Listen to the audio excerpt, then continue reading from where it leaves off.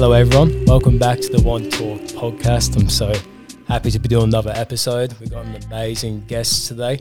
I admire all her social media content that she puts out and the awareness of mental health. So I'm very happy to announce Nikkita Smith. Hi guys, I've never done a podcast, so if I'm a little bit sketchy, just roll with it. Thank you so much for having me. I absolutely love what you stand for, and as we just established, we went to the same school together, so that's pretty cool. Yeah, we grew up in the same area. Talk about a small world. Yeah, very small world, but thank you so much. Yeah, it's definitely a passion of mine. I think having a platform like I do, definitely trying to use it for the good, definitely. Yeah, for sure, and I really do want to go into on this podcast about social media and advocating for mental health, but you just want to bring us back to the start of your journey, where you grew up from, and just talk us through yourself. Of course. So originally I was born in Canberra, but I didn't live there for too long. We were in like a little country town called Braidwood, if anyone knows what that is. But we moved to Bribie Island, which is where I grew up when I was quite young. I went to school there, graduated in 2017, and then my family moved halfway through 2017 up to Sunshine Coast, and then I've just been living there, which I love. The coast is amazing and there's so many amazing people. It'll definitely been a long journey, but it's good. Yeah, the coast is amazing. That's one thing I've noticed, because I obviously grew up in Bribie as well, and I lived there up until December last year. But once I started working up in the Sunshine Coast about 4 years ago, doing my mental health work. And then once I started coming up to the coast and being in the community around here, it's just so supportive. It's so open. You can speak to anyone. Everyone's so gentle, nice, caring. Yeah, definitely. It's definitely a welcoming place, I think. You've got to find your ground, I think, as anywhere you go. You know, you'll run into people that you don't like, or people that you don't really mix well with, but definitely I have the most amazing group of friends that I've ever had. So, yeah, it's definitely a good place to be. Yeah, and the importance of having that support network around you as well is so crucial in terms of mental health, or just even social connection too. Definitely, yeah. I think, touching on mental health, I think up here, depending on which way you're coming from, there's a lot of, as we kind of just did a lot of breath work classes, and a lot of yoga studios and all that kind of stuff that are really beneficial for people that I don't think we realize until we live in a place that it's so prominent to do all those kind of things. That's definitely something that I've learned to really connect with myself. So, yeah. Yeah, because when I started coming up to the coast, I started to realize it feels like there's a big awakening happening at the moment, especially on the Sunshine Coast, because there is a lot of people out there advocating for mental health, but there's loads of people up here in Sunshine Coast are doing implementations of like the breathwork, yoga, and also hitting people up and creating a community to bring people along with them as well. And it's just such a good connection. Yeah, definitely. I think connection is massive here. I think with anything that you go to, especially if you do go to like a fitness class or breathwork or all that kind of stuff, or little retreats and stuff like that, you definitely meet some people that you're like, wow, as if you were only 100 meters down the road from me. Like it's very interesting, but yeah. Yeah. So I want to touch back to Bribie. So you said you graduated in 2017. Yeah. So I was meant to graduate 2014. Wow. I left 2013. Yeah. So my schooling experience there in regards to gardens, counsellors and officers, I wasn't aware of any of that within the school. Was there much of a difference from your experience? I had a really,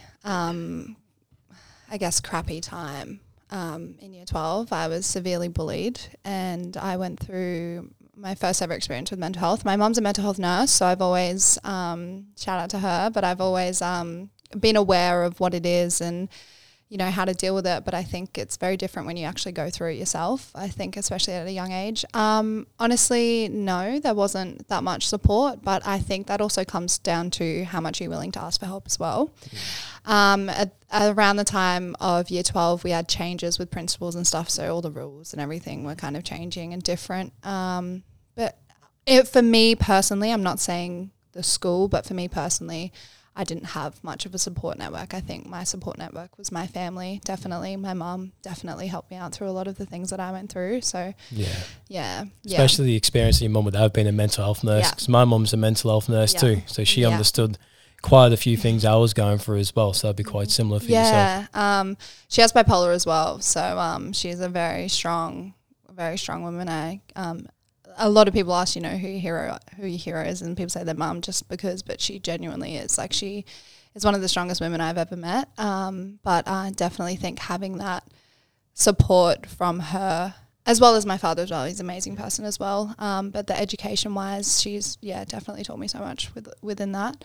But yeah. Yeah, for sure. And especially with bullying, is such an unfortunate thing that happens within school. Yeah. And we can give all the advice to someone that is a victim of bullying, but once you actually live in it, it's so hard to actually take the advice and block it out. Yeah, I think it was hard for me as well. I have two brothers with disabilities. One's Asperger's and one's autistic. So growing up, I was always not that I'm always an angel, but I was always taught to respect everyone as if they're on the same level, which is how we should treat people. You know, no one's above and no one's below. But I think in school, there's a lot of hierarchy and there's a lot of people trying to climb up to be the popular kids and doing things, you know, there would always be that, you know, the nerd in the classroom that you'd always laugh at and pick on because it was funny to do so. I mean, I definitely did that sometimes when I was in school. I'd, you know, put my hand up and take the blame for that sometimes. But I think when you know, I always got taught I was friends with the nerds and the popular kids, but I dated, you know, like the jock of the school. So, but they were never my people. They were, you know, it always felt like a challenge or something, you know, a new hairstyle or a new, you know, look or what boy are you with now to kind of get to their, I guess, friend group in a way. And it's funny to look back on now, a lot of the people that still live there, a lot of the time I have people message me and say like, I'm so proud of you for moving and changing, you know, because there's so many people that are just stuck there and still stuck. I mean, at 21 years of age, still stuck in that kind of circumstance and that situation of not being able to stand up for who they are and drama after drama after drama. Yeah. So, yeah. That's the thing you realise with the youth as well, especially the youth I work with. They're all doing the best with the information they got. And I remember when social media first came out, like it was Facebook and that. Yeah, wow. And like, wow. Show my age there. No, I was there too, even though I'm not that, But back then, there was so much talk about cyberbullying and things like that. But now I see this as a positive because now people have a voice. Yeah. And they have people that they I think it definitely depends on how you use it. Yeah. Yeah, how you use it. 100%. I mean, that's coming from somebody who has a mild platform. But yes, cyberbullying was definitely a massive thing in when I was bullied. It's just, I think, especially at that age, there's so many emotions and there's so many hormones and there's just so much. You're trying to understand who you are and, you know, you've got your outside life with what your family's doing and your siblings and then your friends as well, and you're trying to fit into this little circle when you come to school. And, you know, I always admired those kids that were the weirdos. You know, I always admired them because I was like, damn, I wish I had that confidence. I really wish that I was like that. And I think after going through what I went through, I realized that I can be like that and I can be unique and I can be different and everyone can be and everyone can choose to be kind and conscious and supportive towards people. It's just the way that you use it and it's the way that you utilize the things that you have already inside of you. And I think sometimes it's easier to be negative and rude than it is to be kind because it takes a lot more effort to do that. Yeah, exactly. Yeah. Like you said, we've all got it within us. We just have to find ways to unlock it and find it and go through that journey. Yeah, definitely. Yeah. So with your with the bullying, how did you cope through that? What was some strategies that helped you? I actually didn't cope, to be honest. I was heavily suicidal. I had several suicide attempts, and it was scary. It was, I think, at a 16-year-old, you know, like you think you kind of have everything, and then when all your friends turn against you and you know your partner breaks up with you and all that kind of stuff, it was my world was crumbling. And it wasn't that I was suicidal in the fact of I wanted to kill myself necessarily. It was that I just wanted the bullying to stop. Yeah. It had nothing to do with the fact that I wasn't grateful for my life or anything like that. It was just I just wanted everyone that was honing in on me to just be quiet, to just leave me alone and do what I needed to do. And I think the way, you know, like I think a lot of maturity came involved with it as well. I mean, growing up with two siblings who have disabilities, I was always a lot older than what I was. And And, you know, having a mum around mental health, she always taught us a lot about all of that kind of stuff, and, you know, being yourself and self-love and understanding, you know, all these different emotions, and if we're feeling a way to cry and all that kind of stuff. But yeah, no, I struggled. I struggled a lot. It wasn't actually until we went on to a trip to Cambodia in 2017, which, by the way, if you get a chance to go on a trip to a third world country, do it.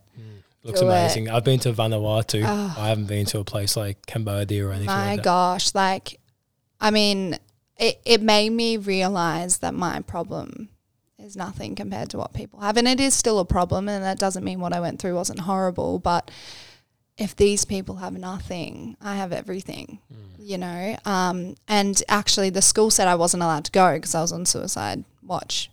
And if something would happen, it would be, you know, their fault. But my mum put her hand up. God bless her. She's a beautiful woman. Shout out to your mum. Yeah, shout out to her, definitely.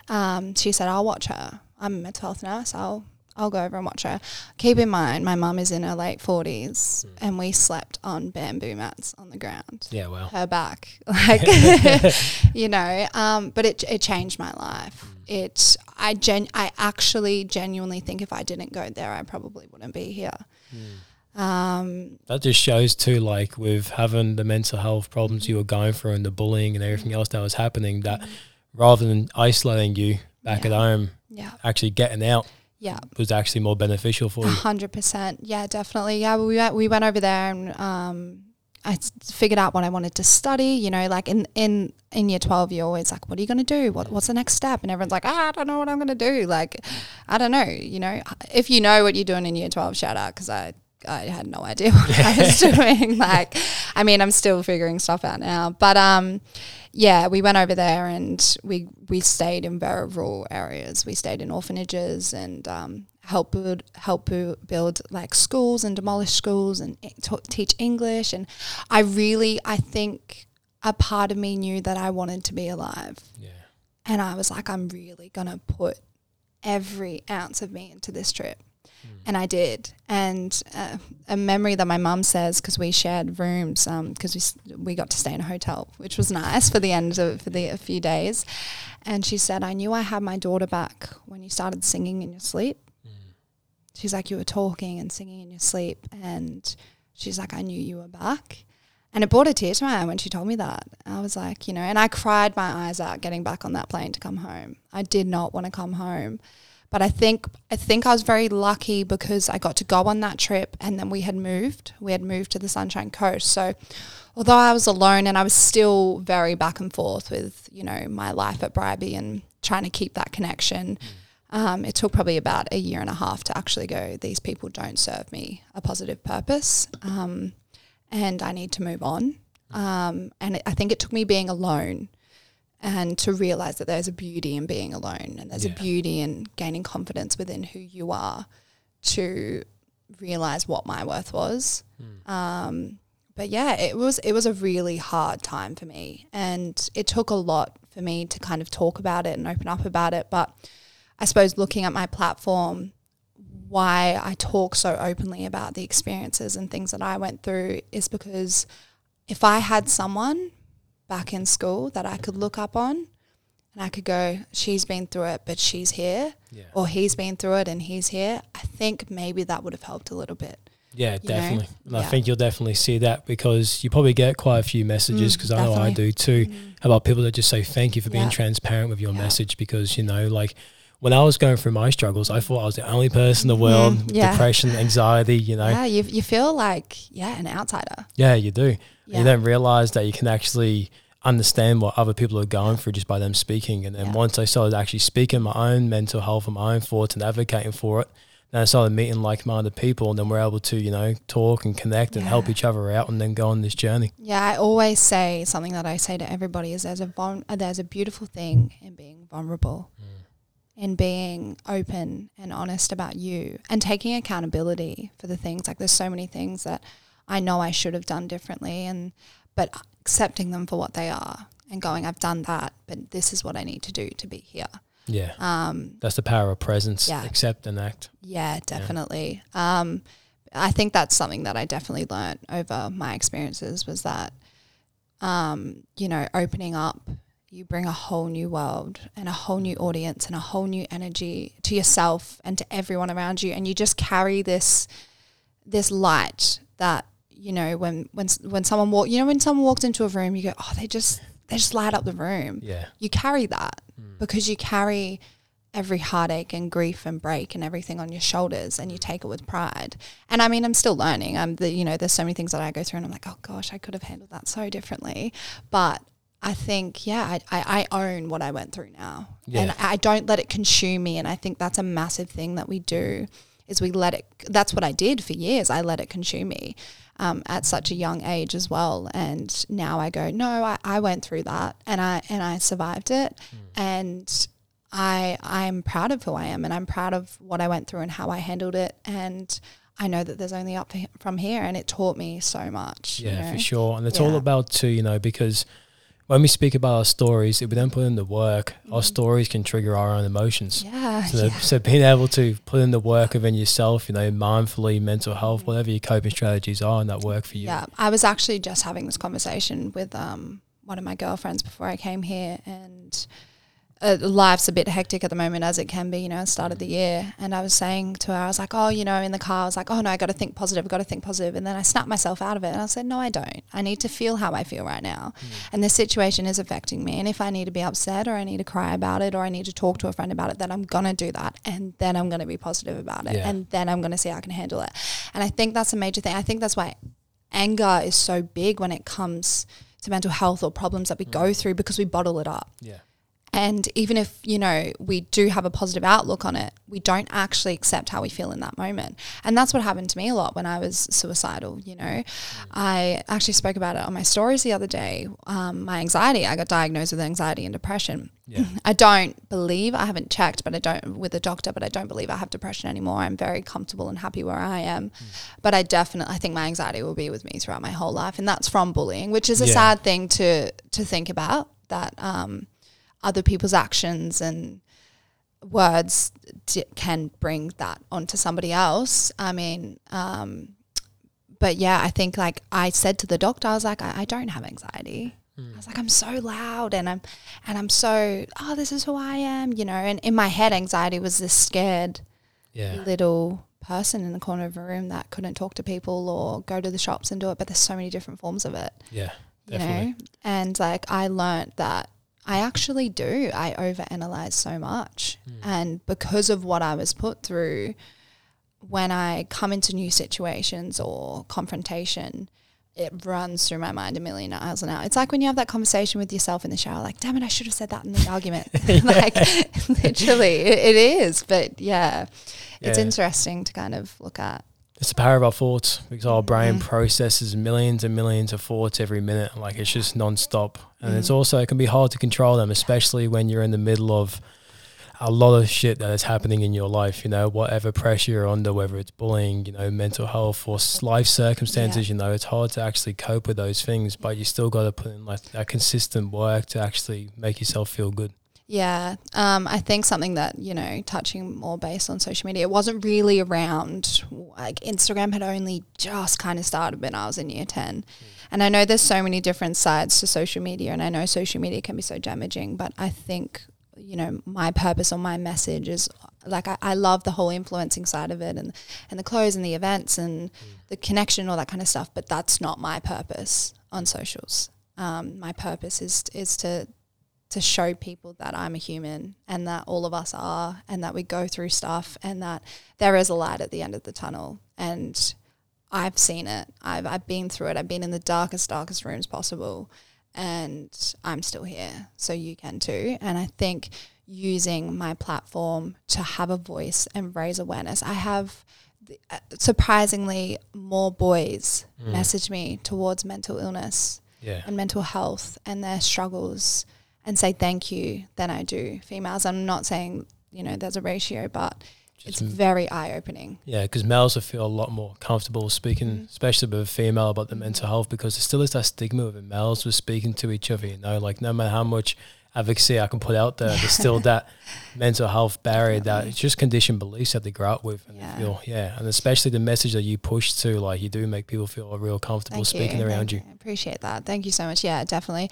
But yeah, as I'm reflecting back to before, you know, I think if I had that person to kind of look up to when I was younger, and maybe somebody that spoke about their experiences and what they had been through, maybe I would have been a little bit more okay than what I was. But it wasn't very big back when I was younger. Like, social media had only really just started. Like, I used to get bullied for being on socials, you know, the whole 10% off this and all that kind of stuff. It's funny, you know, I laugh about it. I still bully myself about it, to be honest. But yeah, definitely. I think it can be a very powerful thing. It can be a very hurtful thing, I think, but it's the way you use it. It's the way you use it, yeah. And it's your character, and it's who you want to be as a person. And, And it's controlling what you see too. Like, look through your following on Instagram and see who you're following, and only follow things that you want to feed from. Whether positivity or people that you actually connect with. You know, if you're getting information from a page and it just keeps feeding you negativity and it makes you feel a certain way, makes you feel anxious and things like that, why are you following it? Yeah, exactly right. Exactly. I think something that I really, really want to touch base on, especially towards mental health, is the power of letting go. The power of saying goodbye to things that no longer serve your purpose, like those pages that you follow, like those people that you think are your friends. That is something that took me a long time to learn, but I realized that a lot of the root of my problems was the people I was hanging out with and the people I was associating myself with, because they didn't align with me. They didn't have the same values and respect that I had.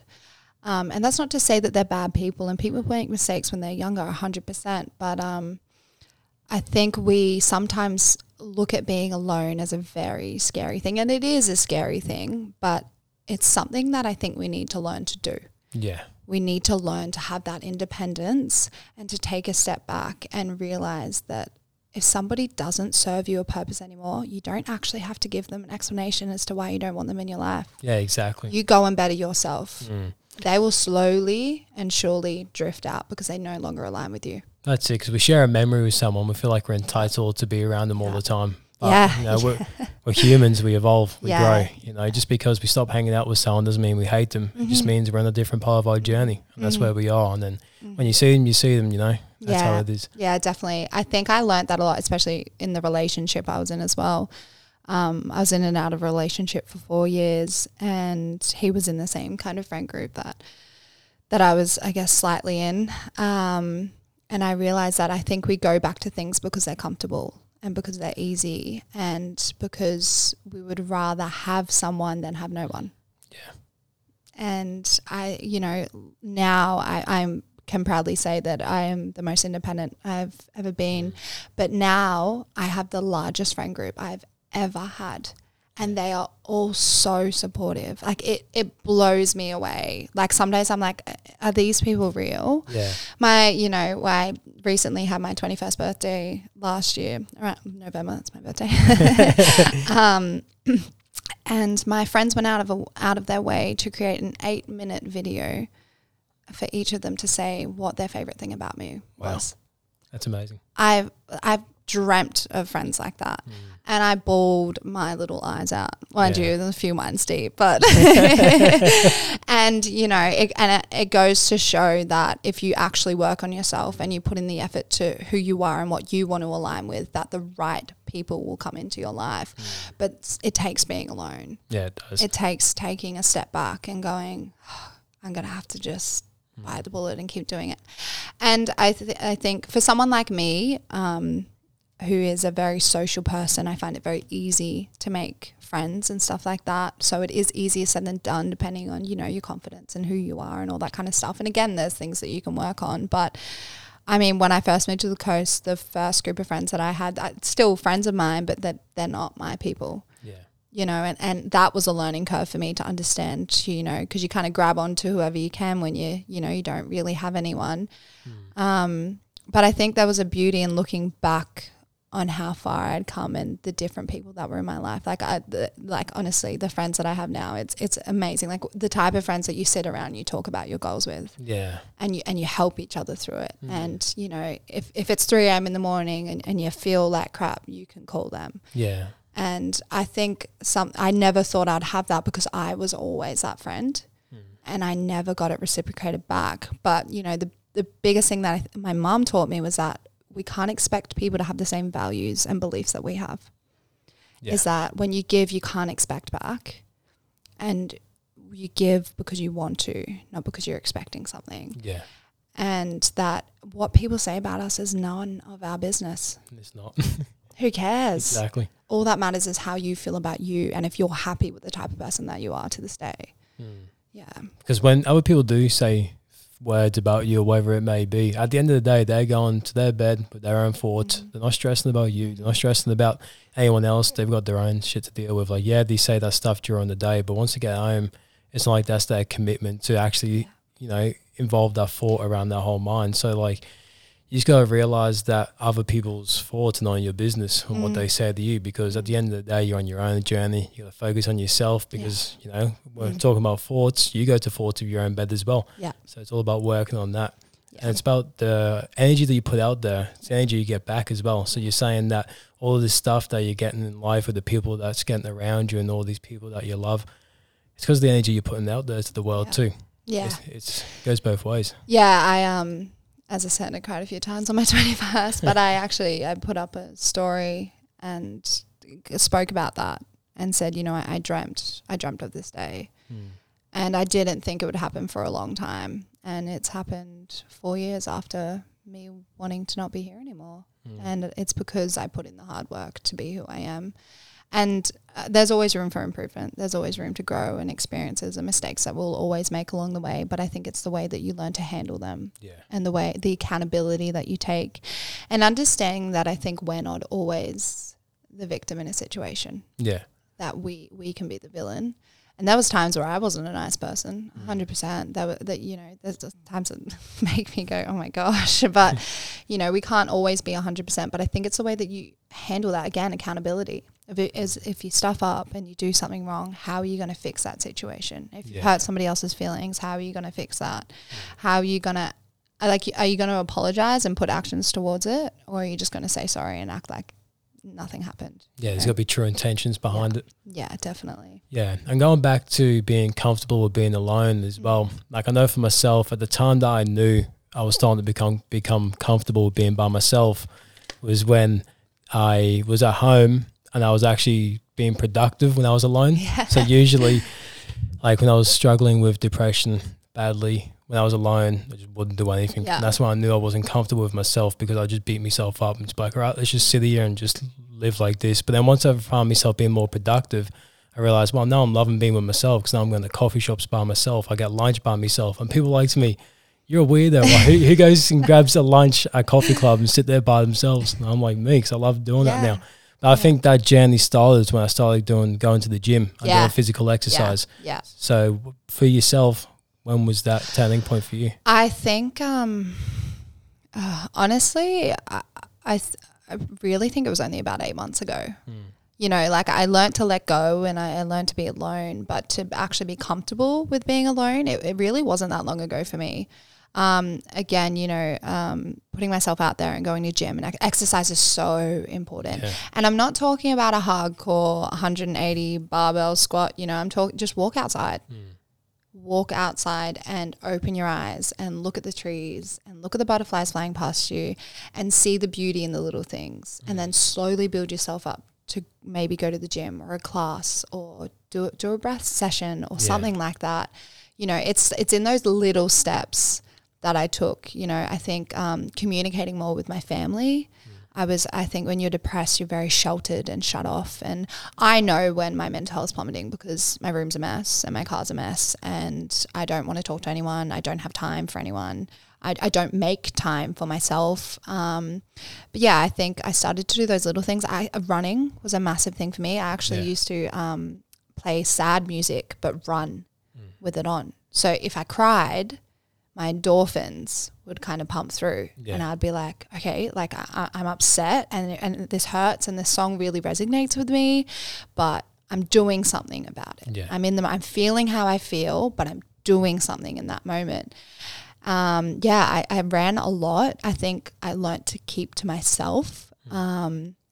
And open up a lot more, I think, to the people that were there to help, to genuinely help, you know. Yeah. My mum and I have a beautiful relationship now, and as I said, like, she is my hero. She pulled me out of a lot of dark places, and I think perspective is such a massive thing, and it's hard to switch your mind and it's hard to change that, but I think, you know, instead of going, oh, this is happening to me, why is this happening to me, you know, all that kind of stuff, going, this is happening to me for a reason. Yeah. Because I can handle it. Because I'm strong enough and I'm capable enough and I'm able to handle it. And although it's crappy and although it sucks, there's something good coming out of it. Yeah. And there really was so many beautiful things have come out of me being in such a dark place. But yeah, I think exercise and music. Yeah. But pick your music wisely. Yeah. You know, if you're upset, don't just chuck on your sad playlist. Chuck on something that you're going to be angry at because it's a really happy song and just dance to it. Yeah. You know, my housemates could vouch for this as well. Pretty much every morning I play music. Every morning I'll cook breakfast and I'll just have some sort of, you know, dance around the kitchen, cook some food and just kind of like start my day off really well. I think, you know, taking those little steps of, I always tell people to journal. Journaling is a massive thing. It took me a while. I would tell people to do it because I knew it worked, but I would never really do it myself. I think it took, about 8 months ago, I kind of started journaling, and if I'd have a crappy day, and it's up to you, but I wouldn't read it back. I would just write in it and just write how I felt and then kind of take a deep breath and go, oh, okay, it's off my chest. Yeah. Or I would call someone and talk to them about it, but, you know, just happened. Yeah, just little steps, little things. Because I think we focus on the fact of trying to get out of something like that as if it's such a big chore. And I think, you know, it's like, you know, you have a busy day and you need to clean your room and you look at that chore and you go, I'm not doing that. I'm not doing that. Even though you know it's going to make you feel better because a clean space is a better mind space. Yeah. But it's looking at it and going, I need to do it.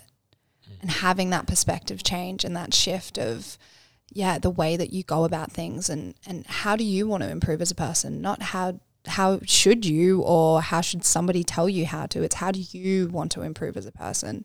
It's like observing your thoughts. Yeah. It's like when your thoughts come in, instead of them having control of you, you sit there, you listen to it, you observe it and ask why. Yeah. And then you work on that rather. So that's really good. And I love how you talked about having the morning ritual because for myself, I recommend this to everyone, morning rituals, whatever your groove is. So good. You got to do it. Yeah. Like for myself, like a little, because back when I had depression, I hated making my bed. So now when I wake up in the morning, it's the first thing that I do, make my bed. I never used to drink water, so I have a glass of water straight away.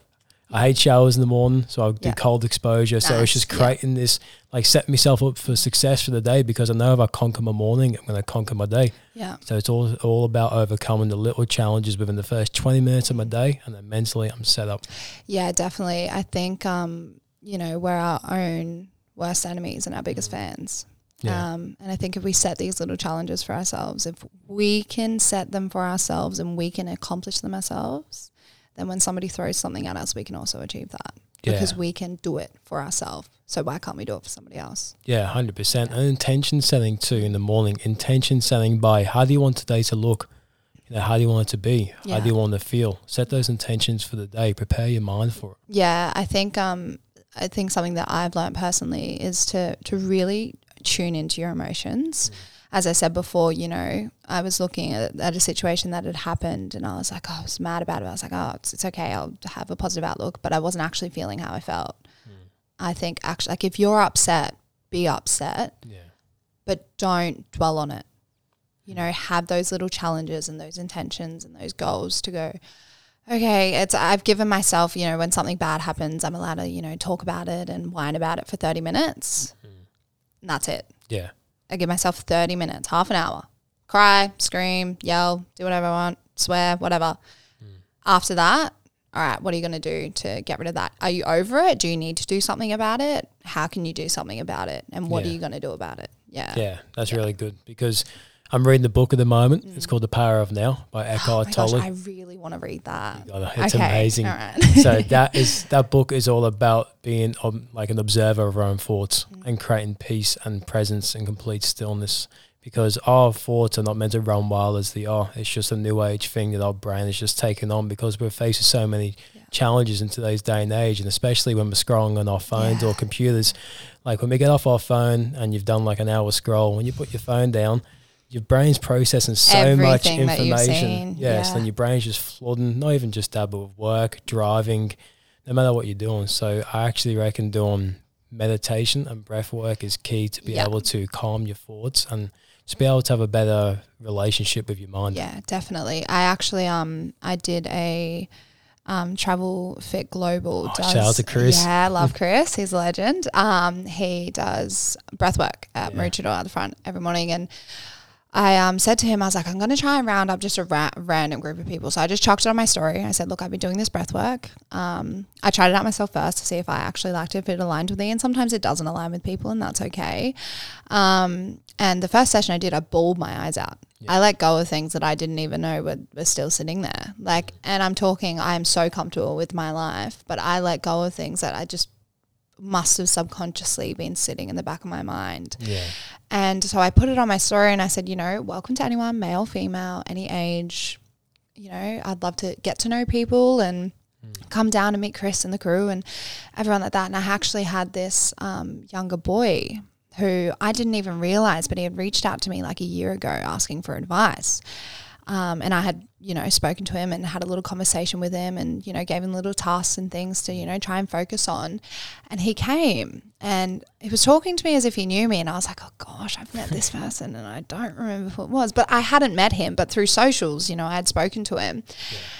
And he's like, I wasn't going to come today. He was this, he was typical, very scrawny kind of younger male. Yeah. He told me he was a pothead smoker and very into all of that kind of stuff and, was trying to break habits and didn't like his friends. He knew that his friends were bad. It's kind of like started to grow up and realize that he needed to make change to his life. And he's like, I wasn't going to come today, but I made a promise to you last year that I would try and better myself. And I was like, I'm so sorry. I genuinely don't remember you. Have we met before? And he said, no, it was on socials. I'm so sorry. Like, you probably get messages. And I was like, I feel horrible. Like I do try and remember every conversation that I have, but sometimes it can be hard. And he said, I promised you that I would try and better myself. So that's why I'm here today. And I was like, wow, like to know that I have had that impact to even a year from now, to even if you're doing it now and not when I told you 2 ages ago, to make that change. And he did the breathwork class and he said it was amazing. He said exactly, and you do this, you close your eyes and you have to pick somebody to go and sit next to. It has to be a stranger that you don't know. And for some reason, our eyes locked and we went and sat down with him. And I just said to him, I was like, I want you to be comfortable in this situation. You've got 2 minutes to tell me everything. Go. Yeah.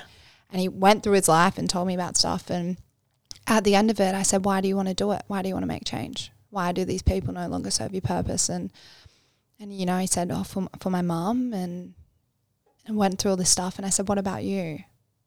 He said, yeah, for me. And I was like, well, why do you want to better yourself? He said, because I don't want to feel like this anymore. I don't want to be in this position anymore. I don't want to be lazy. And I used to be really fit and I used to be into soccer as a kid and I want to get back into that. And I said, so you can. And this right here is the first step that you've made. Yeah. You've put yourself in a vulnerable situation. You've gone out, you've met somebody who you've never really met with all these other people who you've never met. And you've put yourself in something that you've never heard of before and you've done it. And I said, I'm proud of you. This little step right here, whether you do something about it in the afternoon or for the rest of your day, or you don't really do anything for a while, this is your first step to becoming better. Yeah. That's amazing. Yeah, it was. not going to lie, my eyes started getting a bit watery there. It brought me to tears. Yeah. I was like, wow, to know that I had such an impact on somebody's life. And it kind of makes me happy that he was younger as well, because even if he goes back down the track that he was, I know somewhere in his life he's going to go, oh, I remember that girl and I remember when I went to this place and maybe I should try and do something like that again, or maybe I should reach out to her, which is what I try and use my platform for. I'm no you know, I'm not no counselor and all that, although I am studying and I am trying to, you know, become a psychologist. Yeah. But it's just, I think it's just who I am. I love helping people and being there for people and showing them that I was in your situation once, you know. And again, the beauty of being vulnerable. Really. Yeah, and you offered that opportunity for someone to make a step as well. Yeah, it was very heartwarming. Yeah, like I felt the rest of my day was amazing. No matter what happened, I couldn't care. I was like, no, I'm happy with my day. I've done something to help somebody. Yeah, for sure. Yeah. And whoever this bloke is, if you're listening to this, reach out to me because I was addicted to drugs from age 11 till 17. Such a big And at thing. 17, I finally quit. I know exactly what he is feeling. Maybe not exactly, but I can understand what he's feeling. Yeah. And also, you know, I've related a lot with playing soccer, but I quit soccer because I was too busy partying and doing drugs all the time and stuff like that. So if you want to chat, you want some advice, you want to know the blows, you can just get some game off, hit me up because I'll have a chat with you. I think we underestimate I think bribey, definitely. There's a lot around all of that kind of stuff, you know, marijuana and all that kind of stuff is very heavy. I think we underestimate the power and consumption that it can have over people. Even it being a very simple, you know, not so heavy drug, I think we don't understand the effects. And I think the laziness and the slow movement that it makes us, you know, like anger. Anger. Oh my gosh. Yeah, definitely. Because like people say weed's not a gateway drug, weed's not addictive, but I smoked weed. We're going to have a lot of controversy in this. I'm open for it. Yeah. But you know, I started when I was 11 and then I started going to school on ice. So like, it was a big switch from I started weed, I'd only smoke weed, and then I just started doing anything I get my hands on continuously all the time. I wasn't sober for like 4 years straight. Obviously until I was, the weekend after my 18th birthday was the day I gave up drugs completely. Good on you. But with weed in general, there's a lot of talk saying it's not addictive. It is. But for myself, the amount of anger it gave me as a man. It is so addictive. Anxiety.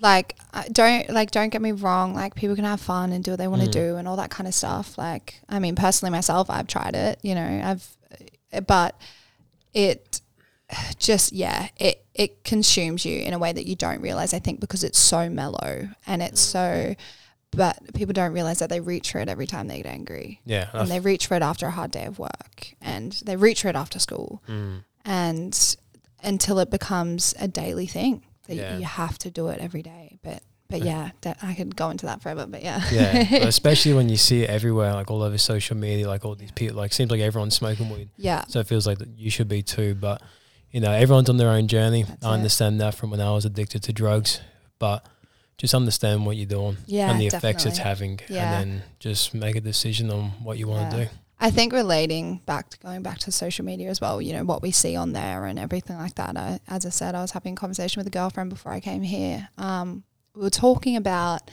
you know, money and where we want to be and all that kind of stuff. And I was like, it's funny because I used to want a Louis Vuitton bag and I used to want to drive a Mercedes Benz and I used to want to have all that kind of stuff until I realized how much hard work it took. And I said, it's so funny how much of an impact social media has on us. Yeah. You know, through partying and drugs and the high life that we don't actually, like some people are lucky and some people do get things given to them and some people, you know, win lotto and good on them. That's amazing. I wish I could. But I think we forget that that's only 5% and 95% of those people that we see online have actually worked hard for where they are. And that the luxe life doesn't just come to us. It's through hard work and it's through determination and it's through being in the positions that we are now to be there. Yeah. And, you know, I guess it just goes to show how much, impact social media has on people, like positive and negative. But I said to her, you know, like, I think it's changed my impact on it. Yeah. For me personally, that's my mindset. I had a whole different, you know, about 2 years ago, I was like, I wanted that. I wanted to, you know, have all those materialistic things. And I used to think money was everything. And I said, honestly, if I died today from some freak accident, I'd be happy. Yeah. And I do not have a lot of money in my bank account, and I'm still working every day that I can, and I'm still doing all these ways and to hustle money and, do all that kind of stuff and living out of home and going to uni. I said, but I would be happy.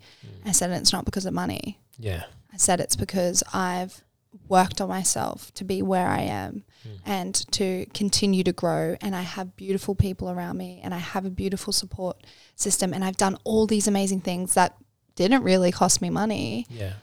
But I realized that the most expensive thing in the world is happiness. And it's so hard to get because of everything that we're filtered through. Yeah, definitely. And especially with, like you're saying, filtered through and everything we get from social media, like in terms of success as well, it's like success is what you value. Success doesn't mean money. It depends what you value. If you value, love, community, family and things like that, then that's your success. You got that success. You value happiness and self-love. Just whatever you define as success, that's success for you. It doesn't mean you have to be a billionaire. Yeah, definitely. It's very interesting to kind of look at it, but like, as I said, that there are negative sides to social media, but there's so many positives as well. I think looking at it in a light of, all my girlfriends and myself, a lot of us are on socials, and we always used to reach, and try and be the next big kind of social person. And now we're all just like, nah, we're all genuine, happy who we are. And we don't really care about our following anymore. We care about connection. And the amount of people I have met through online that align with everything that I believe, and the conversations, the most intellectual, beautiful conversations that I've had with people just from simply opening my mouth and sharing my experiences and being authentic with who I am means so much more to me than the high life. That's the importance of embodying authenticity. Yeah. And it really shows through as well, because the more people relate to it, which then obviously build it up more. But then when you were posting about coming here today with the podcast, I had a dude reach out and he wants to catch up for a coffee because he loves what I talk about for mental health. So now I'm going to speak to him after the podcast. Wonderful. Organise, go catch up with him. Yeah, no, I hope, as I said, all the free stuff and all the experiences I'm so grateful for, and but it's connection for me. It's having a safe haven and a safe place for people to go, male and female. Yeah. I have a guy who we actually message each other regularly. I've never met him. I actually don't even know where he lives. Yeah. And we do a 5-day checkup because he's not feeling so well, because he's going through a lot. And I go, all right, 5-day checkup. Honestly, how's things? Lay it on me. That's awesome. Tell me how you're feeling. And some days are good and some days he doesn't want to talk and some days he does. And he messaged me the other day and said, I don't think I could have got through my situation if I didn't have you to talk to, because there's no one that I feel like I can reach out to. And he's like, and you're a complete stranger and you've given your time to me. And I said, of course. You attract more people and more bees by being sweeter and nicer and with honey. It's, that's something that I live by. And being kind can suck. And I think it puts us in a very vulnerable situation. When I was younger, I was walked all over. And someone would say, sorry, and it's all good, don't worry about it. Instead of standing my ground and going, actually, it's not okay. These are my boundaries and you've crossed them. But I think at the end of the day, I wouldn't change that I handled situations in a kind way instead of lashing out and being angry. Because I think I know myself that I have taught people that is more beneficial, and it hurts sometimes and it's tough to be kind sometimes. Don't get me wrong. There's sometimes where I would love to, give people back what they give me, but I think at the end of the day, it fuels me more to have that, aspect on everything and to give somebody kindness, because it shocks people. Yeah. It shocks them. They want a response. Yeah. They want you to fight back. They want you to put fuel in that fire. And when you just give them ice, you put out the fire. Yeah. And they've got nothing to give you back. And I think when I was younger, when I was bullied, I was always so quick to jump in defending myself. I'm not this person and I didn't do that and I don't understand it, instead of going, say what you want. Yeah. I know my values and I know who I am. And that's what I do now. But it took a long way for me to, I think, set boundaries within myself and see what I accept and what I don't accept. And that's something that it takes a lot. I'm still learning. My mum and I were very similar, but when we argue, because we're so similar, you know, she goes, "Oh, stop defending yourself." I'm like, "Stop telling me what to do." You know, and she's like, "Well, stop. You know, I don't need you to tell me who you are or what you did or what you didn't do. Yeah. Just tell me what you're going to do about it." Yeah. And it wasn't until about 8 months ago that I was like, "Oh shit, I do that a lot, and I don't need to. I need to just be true to who I am and say, these are my boundaries and these are my respect and this is my trust. And if you break it, then there's going to be consequences." Boundaries are important. So important within yourself, within your friends, within your family. I definitely think the biggest one is within yourself. Yeah, because I know a lot of people say yes to everything to live a better life. That was me. But saying yes to everything can put you in situations that you don't want to be in. And it's also having the respect for yourself to say no sometimes, you know. It's not like you should say no to everything or yes to everything. It's knowing the balance and knowing what's right for you. Yeah, I say yes to a lot of things. I'm a very, very busy person, but I have a tendency to burn myself out because I say yes to everything. And one of my goals this year was to learn to say no, because I don't need to say yes to everything. And sometimes you can't be there for other people. Yeah. Sometimes you've got to say no so that you can have that hour in the afternoon before you go to bed to be there for you. Yeah. Do you ever feel the pressure? Because I know with myself working in mental health and then also mental health experience on social medias, do you ever feel the pressure of when you help people through their problems with mental health? Do you feel the pressure from that? I used to. Like, I think I used to put myself in a position where, you know, like some conversations can be very deep, but I only give, like, I'm not a professional. Yeah. So I only give advice out of the kindness of who I am. Definitely. I think sometimes I more feel pressure on trying to keep a positive outlook on everything. And then I realize I don't need to, that I don't actually have to post about, you know, being happy and, you know, all that kind of stuff if I'm not feeling like that. Definitely. I think through advice, if there's anything serious, I just say, look, you know, just so you know, like, seeing a professional is so normal and it's fine. And I've done it before, and taking medication is okay, and it's nothing to be ashamed of. But I only really give advice to just what I can give. I'm not a professional, but yes, definitely there is pressure there. I think the more pressure that I feel is to realize that if I am having a crappy day, that I don't have to try and fake to be happy, because it doesn't align with me. I'm not a fake person, so it doesn't align with me. And two, that people don't follow me for that reason. They don't follow me because I'm happy 24/7, because no one can be happy 24/7. They follow me because I'm very raw and real about my emotions. Yeah. So I definitely think there definitely is always pressure, but I think it's just the way that you handle it. Yeah. If I can't help somebody, and if I ever thought someone was in danger, then I would do my part of what I could do to help them. But there's only so far that I can really go. I think it's more just kind of like a shoulder to lean on and someone to kind of say your emotions to. But there has been times where I have said, you know, like, there's professional help around you. You feel free to reach out. You know, let me know how you go. You know, if you feel like giving me a call after your first session, give me a call. Like, regardless of whether I know someone or not. I think sometimes it's just having that helping hand. Yeah. You know, whether I'm physically there or it's through a texting conversation, that sometimes having that person to remind you that you're actually not insane and you're not weird for doing those things, and that it's so normal, and that even somebody who, you know, lives on the coast and has a beautiful life and does all of these influencing things, I still have problems. Yeah. And my life's not perfect. And that it's not 100% all the time. Yeah, so that's it. It's just supporting other people, but not actually taking on their problems with yourself. Yeah, you have to learn that boundary. Definitely.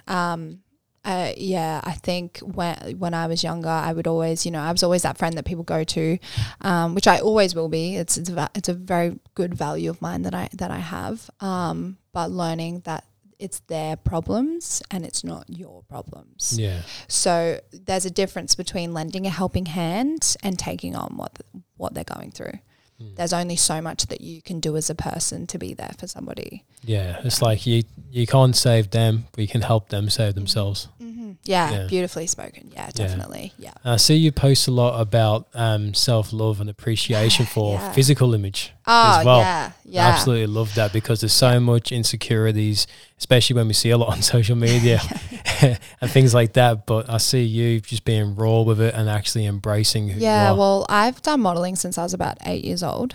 And I stopped for a while through high school because I got ill. I have anemia, and I was which is low iron basically, but just severe, and I was very sick, so I stopped. But I remember when I got back into it, I went to a very well-known and very popular agency in Brisbane, and I got turned away because I was plus size. I'm not plus size. There's nothing wrong with being plus size. Plus size is beautiful, but it hurt. But instead of telling me that it was because I was plus size, they said basically I was fat, essentially, and that I didn't fit their criteria. And I think if I didn't have the confidence or be the type of confident person that I was, that could crush someone. Yeah. And then so growing a platform, I am curvy. I do have a very odd shaped body, and it's beautiful and I love it. I realized that if people are saying that in a professional sense, and there's people just saying it day to day, and there's people saying it online to other people, how can I be different to improve people, to show them that it really doesn't matter what your body looks like. All that matters is that you love yourself. Because it's taken me a lot. I used to, I've got quite, I guess, a big bum and large thighs, and in school I never directly say it to me, but I've seen conversations, she's got cellulite, and back in school it's all about being sporty and being fit, and and I wasn't that person. I've always been a slim girl, but I would dream of having a runner's body. I would dream of having, a very tight, something that your jeans could fit in and it not be a struggle and all that kind of stuff. And then as I got older, I realized I can't really change that. What I can change is the way that I look at myself.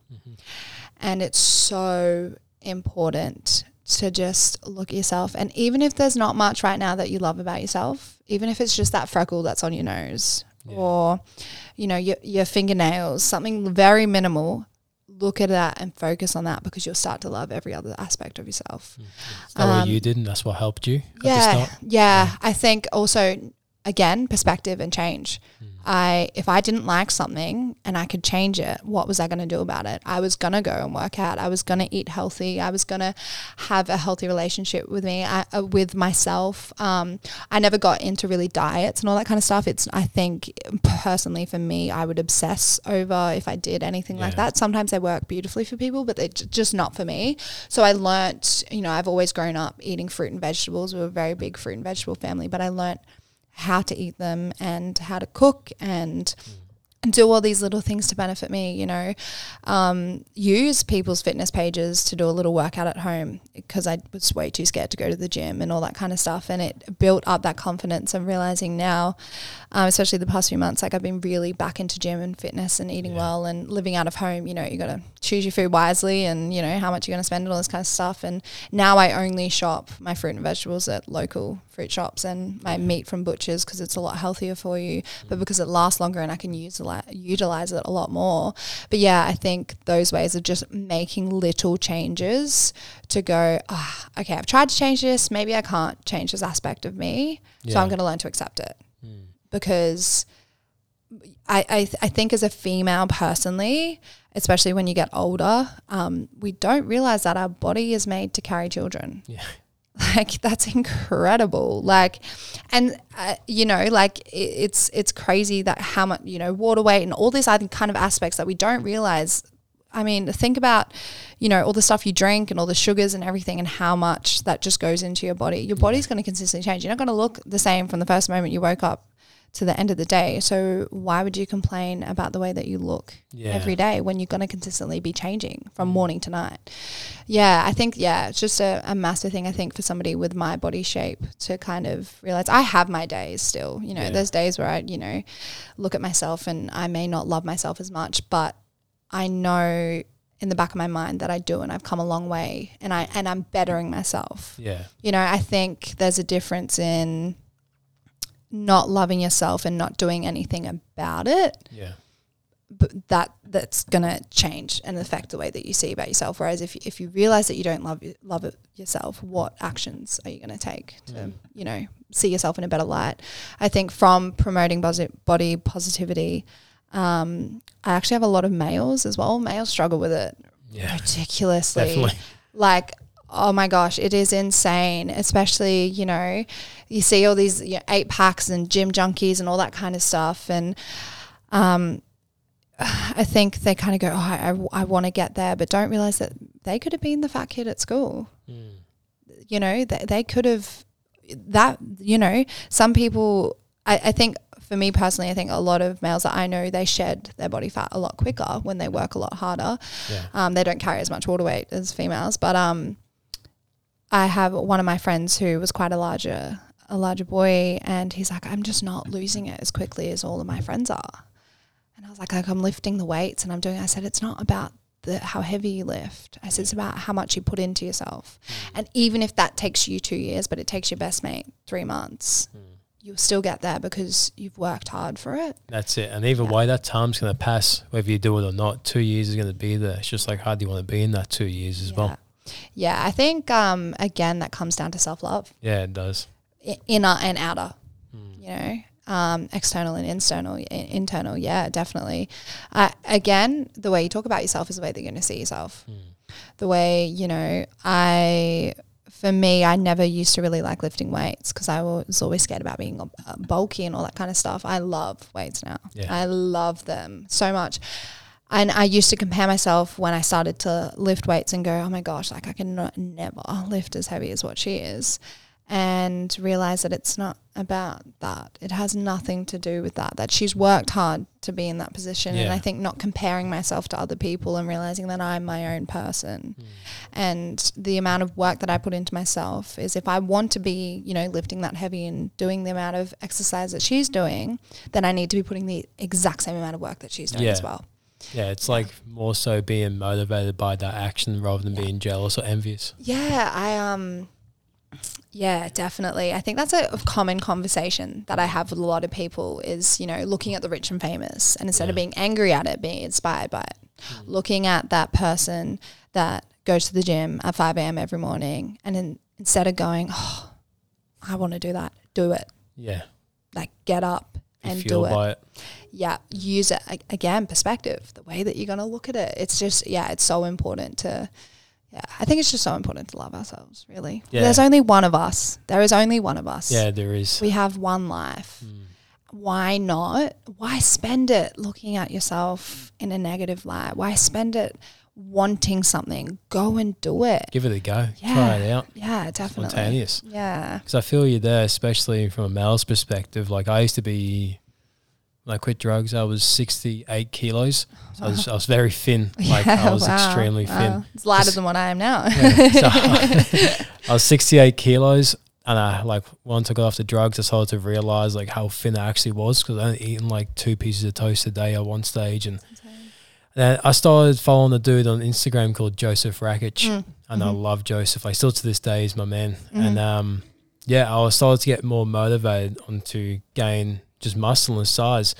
And the first year, 1 or 2 years into that journey, I wasn't gaining any size whatsoever. Yeah. But I wasn't giving up. I was putting the consistent work to make sure that I'm getting the food, I'm doing the work, and just keep showing up. And then when I kept showing up, then I started to eventually see results, because I know a lot of people that are thin, they talk a lot about that they can't gain weight. Yeah. But you got to stay consistent with it. You know? Like, if I gave up after 6 months, it wouldn't happen for me. Yeah. I actually had this conversation with one of my male friends the other day. He's like, oh, yeah, my arms are big enough and I want them to be bigger. And I was like, you're at a gym every day. I said, you eat the food that you need to do. I said, just keep working on it. He's like, oh, but I have for like 8 months.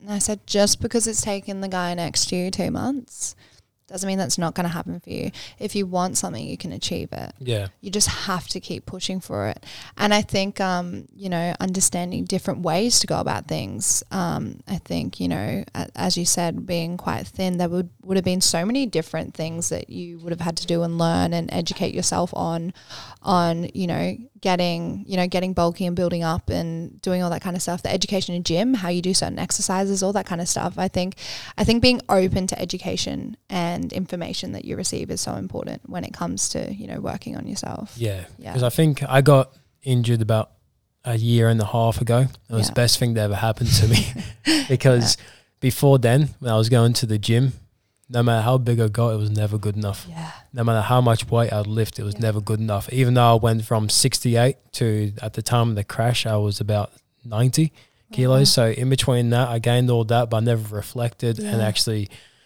looked back and actually being proud of my progress or even proud of where I've come. It's just like, well, this is how I look today. It's not good enough. What's next? I think a lot of guys have a lot of body image issues. Yeah, definitely. A lot of guys do. And it's so unspoken about, but it's so easy to see it as well. Yeah. I think we kind of take turn our eyes when it comes to body image with males. I think with females, definitely in this day and age, is a lot more spoken about, which is beautiful, and it's awesome that we're raising awareness. But males go through it so much. They want to be, they want their arms to look a certain way. They want legs like this person. They want to look like that. But it eats them alive. Yeah. It really does. And as you said, no matter how big you got or how heavy you lifted or how much food you ate, you were never good enough until you actually took a step back. Yeah. I always tell people, I know we're not really talking about fitness, but I always tell people to take progress photos. Yeah. It's the same thing with your life. Take a progress photo of your life. Look back 3 months ago. Look back 6 months ago. 4 years ago, I was in a completely different situation. I was a lot younger, but 4 years ago, I was in a total different world to what I'm in now. Yeah. From fitness, from lifestyle, from friendships, from self-love, from confidence, from who I am. It's so different. Yeah. Do that with gym. Do that with your life. Have a look back. I know people always tell you to, don't look back, but sometimes it's actually worth it. Yeah, it fuels me when I look back. Yeah. Like on my not a mental health experience, on my personal Instagram, I just have like a highlight called exercise. I have a few of them. I love flicking through them every now and then because it motivates me to get back into it. Yeah, I think, and support yourself. Be your biggest fan. Yeah. And, as you said, you go through and you go, oh my gosh, wow. I can't believe, I thought I didn't even look good there. I was having a look back at photos the other day and I was like, my friend's like, oh my gosh, you look amazing. And I was like, oh, thanks guys. And that was 4 years ago. And I was like, at that time, I thought that I looked absolutely hideous. I feel that. Yeah. So just being able to reflect on where you are in the present moment. Yeah. I remember when I signed up to the gym, I'm not sure if you know Average Joel's gym. I'm Brabi. Shout out to Joel. Joel was like my mentor going to the gym. And I remember my first 4 weeks going there, I didn't lift any weights. I just kicked a soccer ball and shoot basketball hoops in his car park. And that's all I did for ages. And I eventually worked into it and then started doing work with Joel. And then for this 8 years, I went to that gym, 7 years, which just amazing after that because I was in a good network of people, especially Joel and everyone that goes to that gym. It's amazing. Yeah, I think don't be afraid to ask for help. Yeah, definitely. Ever within anything in life, whether, it's fitness or, just a genuine question. We can never not have enough education and information. We are always learning things. You learn something new every day and you really do. If you actually take a look at your day, there will be one little tiny thing that you learned that you're like, oh, interesting. Yeah. Just don't be afraid. Don't be afraid to reach out ever. And don't be afraid to offer help. If I see someone at the gym and I know just by looking at them, they look like they may be new or they're struggling, I always offer them help. Yeah. Can I help you with your form or can I help you lift this or what do you want? Do you have any questions? Just trying to offer some advice because, I've got a bit more knowledge than maybe the next person and then the next person has more knowledge than me. So I can ask the questions and I can also give advice as well. I think that, that again reflects on my social media platform. That's what I try and teach people is that I think if I didn't ask for help, where would I be now? And having that place to go, this is a safe place to ask for help. And I don't have all the information and I don't have all the answers that you're going to need, but maybe I can help you find somebody that does, or I can tell you what works for me, and you can try that out and realize that doesn't work for you. You know, don't be afraid to offer help, and don't be afraid to ask for it. Definitely. Opening up as well, for sure. And you're also studying psych as well. Is this what fueled you wanted to study psychology, or did you want to study psychology beforehand? No, I had no idea what I wanted to do. No idea until I went to Cambodia. We went to a place called She Rescue, and they help girls who have been sold for their virginity, basically. And I bawled my eyes out. And I was like, oh my gosh, like, is this an actual thing? Like, do people actually, wow, I had no idea, because it's so unheard of here in Australia. And I said to Mum, I was like, this is what I want to do. Like, I want to be in this field. Like, I've always loved helping people, but I just couldn't be a counsellor. It's not what I want to do. I do it because I enjoy it. And Mum's like, all right, well, I was like, but I love crime. Like, I love all that kind of stuff. So I do a double bachelor's. So I do psych and criminology and justice. I just kind of converted the two into it. And I was like, maybe I want to be, you know, a counsellor. Maybe I want to do this. Maybe I want to do that. And that kind of like fueled me into my career. But I think with psychology, it definitely learnt a lot about how we work and how our brain's wired, and how there's so many things, especially from our childhood, that we don't realize affect how we are today. I guess it was just extra information that I learnt, and I guess it does help me a lot with, you know, my platform and talking about all of that kind of stuff, because I do have a bit of education, you know, behind it. But it's more for the interesting aspect side of it. I enjoy it. I love learning the way that we work, and that's what I found about when I did study as well, because when I got into the mental health space, I didn't even know what I wanted to do. So it started off because I told you earlier, I left school. I got expelled in 2013. End of year 11, I got kicked out. And then for the next few years, I was just fucking around. And then when I got sober and I actually wanted to change my life around, I decided to do year 12 at TAFE. Now, when I went to TAFE, I was just looking at classes and what to do. And one of them was psychology. And I was like, I'll just chuck it in there just for extra credits or whatever it is. And when I did psychology, I was like, holy shit, like I'm finding out so much about myself from learning this subject. It was actually to help myself through learning this subject, and it was amazing. I find it funny. I think the most hurt people, or the people that have been through very dark experiences, always tend to be the ones that end up studying all these kind of stuff. I think because we know what it's like to hit rock bottom, and we know where we don't want to be and where we don't want other people to be. And we know that there's going to be people that are in that position that we used to be in, and we have advice that worked for us, and how can we help them? How to help them get onto those next steps throughout life as well. Definitely. I think I that's part of the reason why I love my platform. You know, I'm not major, you know, I have a few followers and stuff like that, and I'm grateful for every single one of them. But I think my favorite thing is when people say, you know, like, I thought I was the only one. You know, when I spoke about my anxiety the other day, there were so many people that said, thank you. I thought I was the only person that felt like that. And I said, you know, I feel like that sometimes too. And I'm telling you guys to not feel like that. Like, it's so normal to feel like that, but there's so many people that feel like that as well. There is a world of people out there that can relate. Definitely. So you started dabbling into meditation and breath work. Have you done much of that? Here and there. I did breath work quite a bit for like probably about 2 months. I don't think it's something for me personally that I do all the time. With my anxiety, I do kind of like sometimes put like rain sounds on or something to help me sleep when my mind's kind of ticking and I can't really get it to, you know, slow down.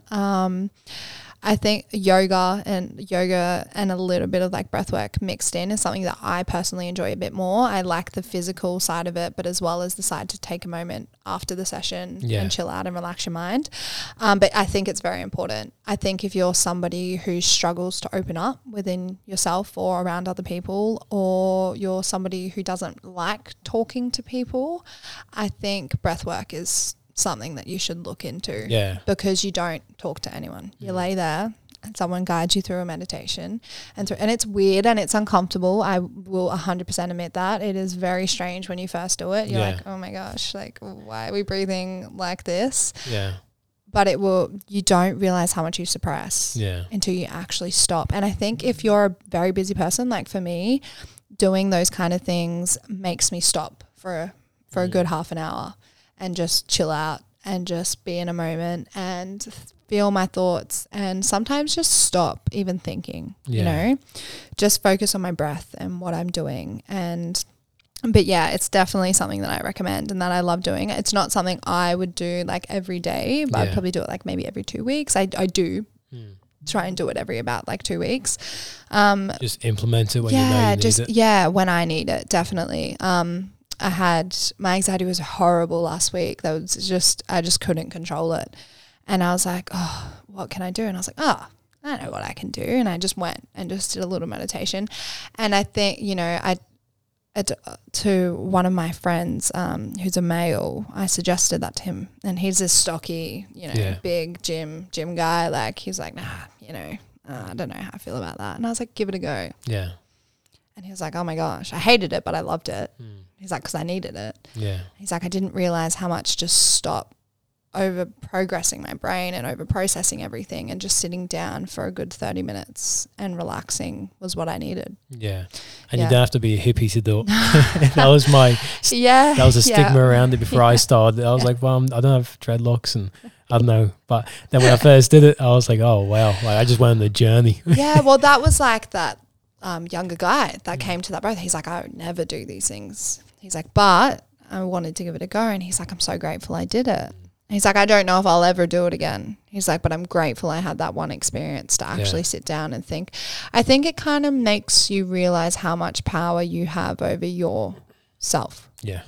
How much you control with the things that you do and how much, just in control you are of you. Yeah. And if you actually listen to yourself, a lot of the time you actually have the advice that you need in the back of your mind. Yeah. You're just not letting it come through. It shows you how much power you got too, because it's called breath work for a reason. It takes work. You got to put work in to get there. And then when you put in that work, you realize that you have control. Yeah. Like honestly, my first session, I bawled my eyes out and I have never been happier in my life. And I cried my little eyeballs out and I was like, oh my gosh. And I sat up and the breath work finished, but I laid down for a bit longer and I was like, no, I need a bit longer, you know?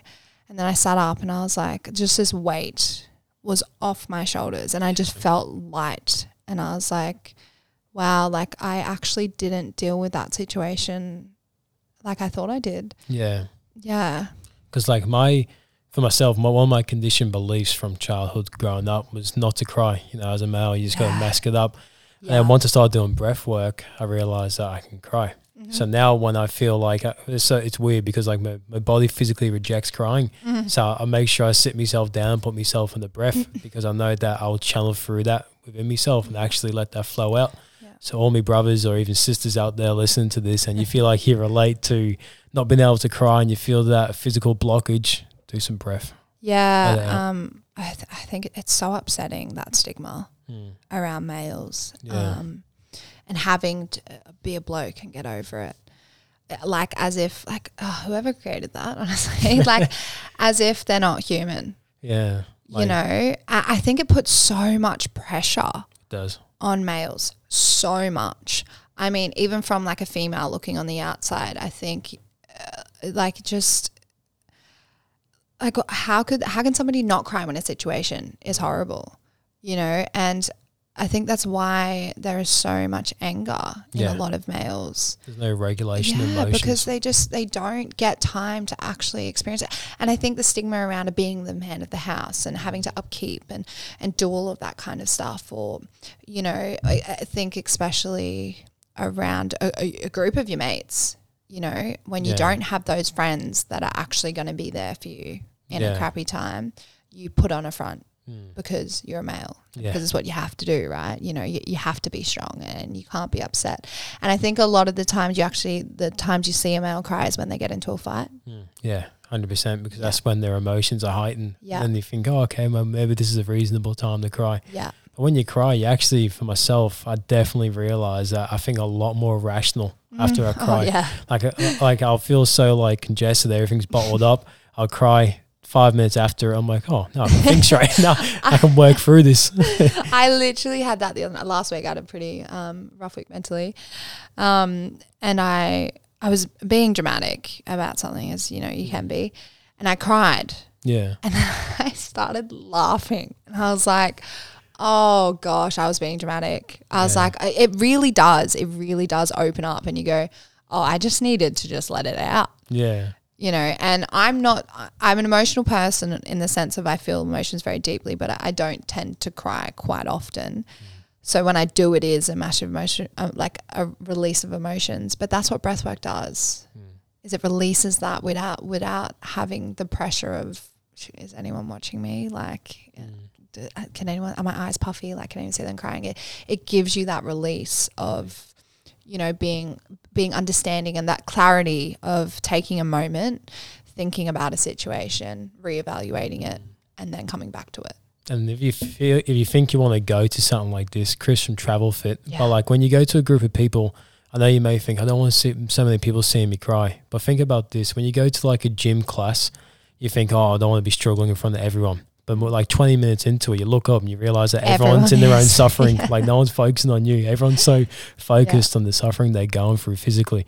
So then when you do these breaths and you do these meditations, you then realize that, everyone's here on their own journey. Yeah, definitely. I think like when I sat up after my first breathwork, I was like, oh, like everyone's crying. Okay, cool. Like we're good, you know.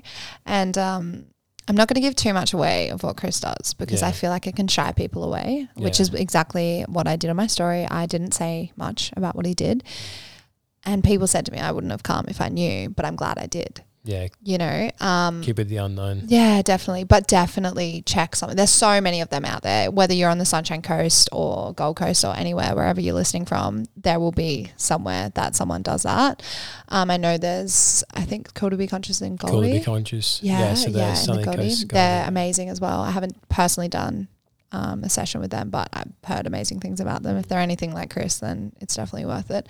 But yeah, there's so many out there, or even do some online by yourself if you're too afraid to go around other people. You know, don't shy away from those little beneficial things that are going to help you. Yeah. And also self-development. Yeah. Like as well, like tap into developing more tools for yourself as well. I feel like that's so important, whether it's like an event, like there are so many 1-day free events that go around where people do seminars and actually like bring people together, communicate, give advice, and you can actually find these tickets, just Google it. Yeah. I think if you're as well, if you're going through like kind of, you know, you're on your own and you're going through an alone path and you know, you're trying to meet new people, things like this is awesome because they're the people that you want to be around. They're the inspirational people. They're the people that have done the hard work and that have been in the same position, especially if you go to one of Chris's stuff, he talks about his experience and what he went through.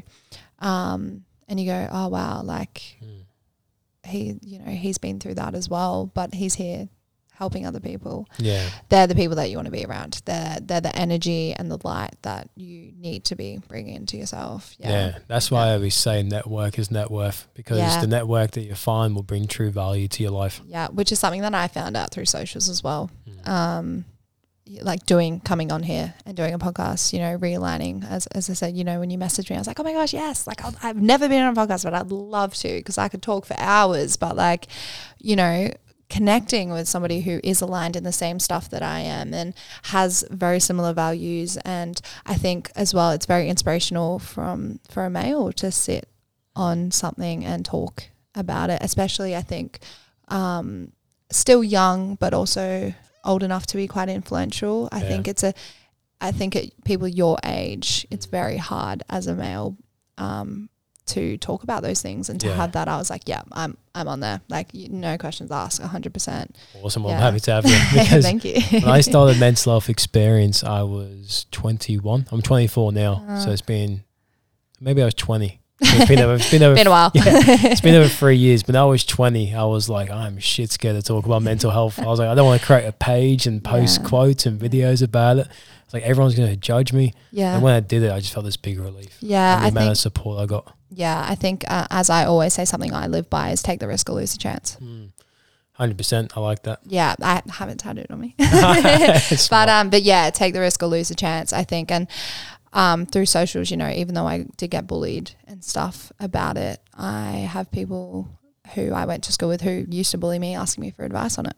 Asking me, how do I get there? How do I be in the position that you're in? I have people apologize to this day for the way that they treated me, which is amazing. And I hope people have changed, and I hope people have learned, and I understand that people make mistakes. Some people I could never forgive, or more so forgive, but not forget, really. But I, you know, and that's because I took the chance. Yeah. And I was like, you know what? I remember the first day I spoke about what I had been through. It was triggering to me. I bawled my eyes out, you know, and I was like, oh, no, everyone from school's going to see this, like, blah, blah, blah. And there was, you know, controversy. And when you're succeeding and doing yourself, you're not always going to have support. You're going to have people behind you that are jealous and that are going to hate on you. But again, it doesn't matter what other people think about you. It's what you think about yourself. And yeah, I was so scared when I posted that story. I was like, oh my gosh, like, how are people going to take it? And some people took it well, some people didn't.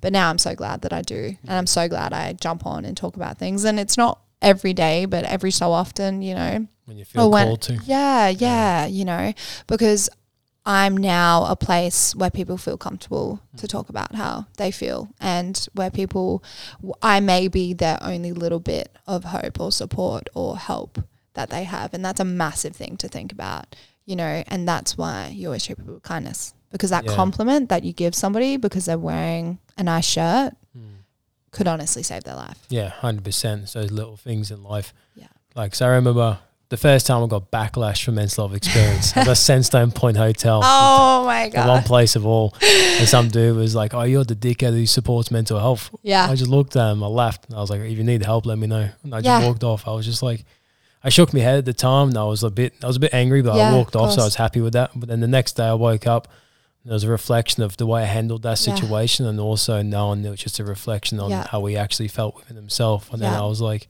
you know what, it doesn't matter. You know, I know my intentions are true. The message I'm doing is great. Yeah, I'm on the path I want to be on. And I can't let other people affect that. Yeah, I think we have to remember that a lot of the time people's hate messages or the way that they act towards you in a rude way actually has nothing to do with us. It's sometimes, a lot of the time it's to do with them, and sometimes it's because they wish they could talk about the things that you talk about. I think as well from a male perspective too, you know, it's a very egotistical, with females as well, very egotistical place and ground to step in. It's a very rocky place to step in.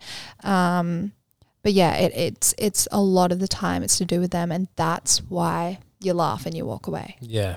Because there's no point putting more fuel into that fire. No, as long as you know why you're doing it, that's all that matters. Yeah, and be intentional about who you are and what you do, whether that's to do with mental health or anything.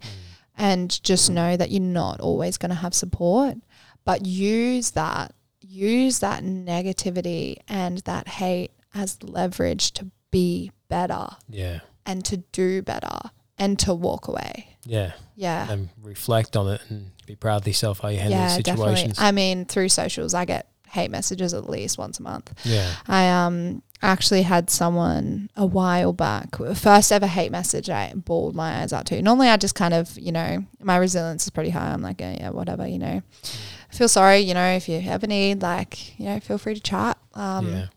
Or I'll just ignore what they say. But I got this email, a very detailed email. It was like 3 paragraphs long, and it was all these photos of my body, and they were just saying, you know, like, you promote false body positivity, like this is photoshopped, like all this stuff. And I was like, whoa, like very rude, negative, like things about me. And I bawl my eyes out, and I think a part of you questions if they're right.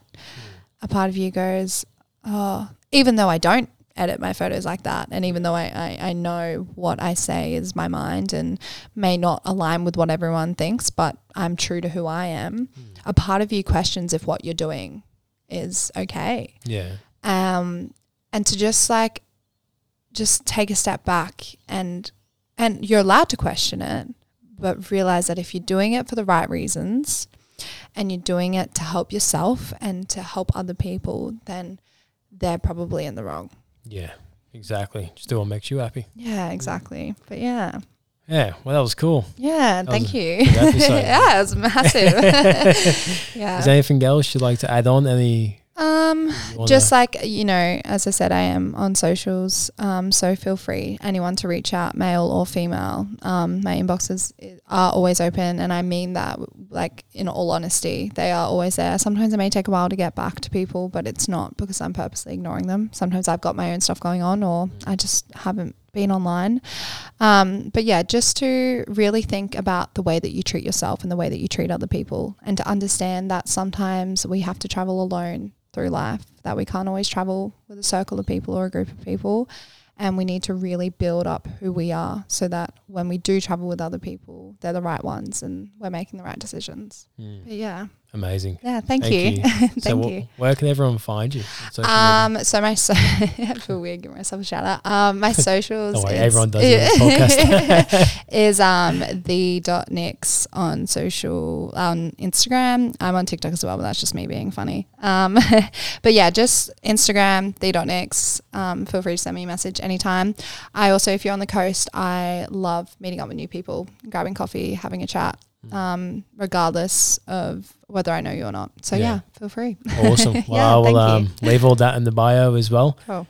Thank you for your time. I appreciate it. I admire what you do. Thank you. Keep on doing it, and you're going to do great things. Thank you so much. And thank you for tuning in, everyone. Hope you enjoyed today's episode, and I'll speak to you all later. Love.